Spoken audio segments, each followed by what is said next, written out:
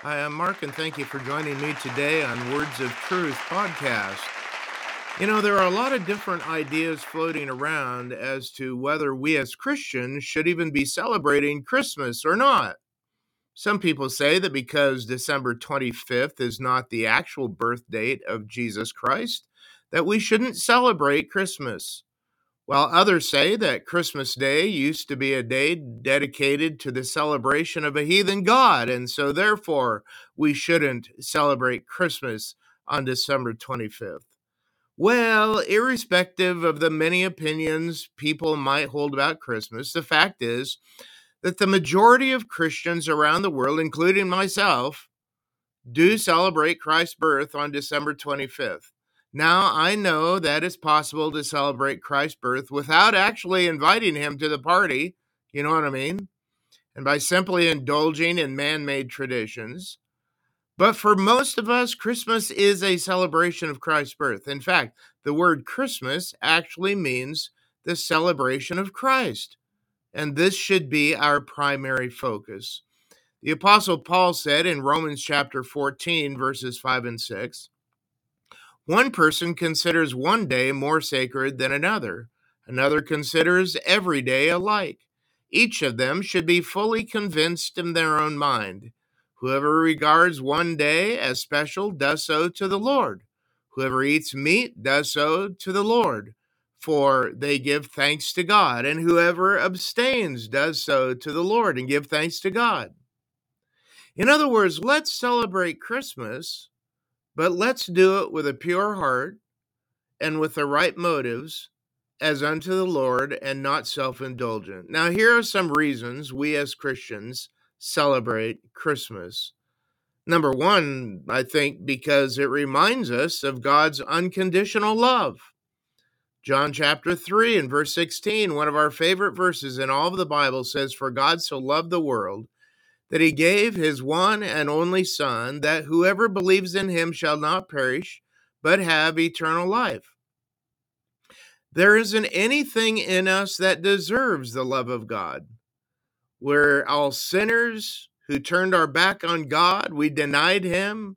We failed to live up to his expectations. And yet, in our most deplorable state, God sent his Son to die for our sins.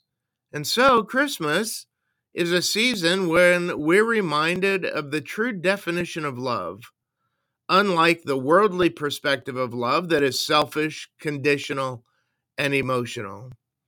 Put it another way, Paul says in Romans chapter 5, verses 7 and 8, very rarely will anyone die for a righteous person, though for a good person someone might possibly dare to die. But God demonstrates his love for us in this, that while we were still sinners, Christ died for us. Folks, let's never forget that without the birth of Christ, there would be no death for our sin. Furthermore, we celebrate Christmas because it reminds us of God's sacrificial giving. In fact, it's a season to commemorate the greatest gift God ever gave to man, his only begotten Son, Jesus Christ. You see, this is actually the true meaning of Christmas. We often think of giving when there's excess, right? But let's remember that God only had one Son, and yet he gave him up for us. He sacrificed his only Son, Jesus, for our sake. And this is why we commit our lives to sacrificial giving, because in doing so, we're modeling the behavior of our giving God. We also celebrate Christmas because it commemorates the beginning of the end of the greatest problem of man, which is sin. The birth of Jesus brought the final solution to this issue of sin. In Matthew chapter 1, verse 21, we read that she shall give birth to a son. You are to give him the name Jesus because he will save his people from their sins. You see, sin drove a wedge between us and God so that we're separated from God. Remember in the Garden of Eden when Adam and Eve disobeyed God by eating of the tree of the knowledge of good and evil? You remember what happened? God cast them out of the garden, away from his presence. And ever since that time, every time a little baby is born on this earth, it's born into Adam's sin, separated from a loving God, separated from intimate fellowship with God. But through the birth of Jesus, God gave us the solution to our problem. By giving himself as a sacrifice on a cross, and when we receive the gift of God, which is the forgiveness of our sins, Jesus removes our sins and brings us back into a right relationship with him. Now, amongst all the gifts that you receive this Christmas season, the greatest gift that you will ever receive is God's forgiveness through Jesus Christ. You see, in Christ, we're redeemed and reconciled back to God. And this is the purpose for Jesus coming to this earth. He came to destroy the works of the devil and to give us a new life in Christ. We should never be lost in the euphoria of the celebration of Christ's birth at the expense of the essence of Christmas. You see, Jesus Christ should always be the focus. And anything we do apart from him, well, it's just kind of empty.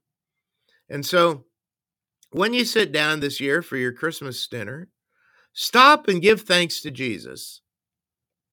Before you unwrap your Christmas gifts, spend some time first giving thanks to Jesus for what he has done for you. And for goodness sake, go to church on Christmas Eve.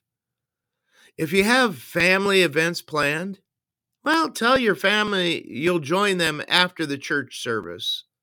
And I guarantee that your actions will be a great testament to what's important in your life. In fact, they may even decide to join you for the service that you attend.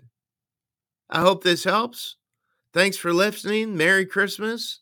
I'll see you next time.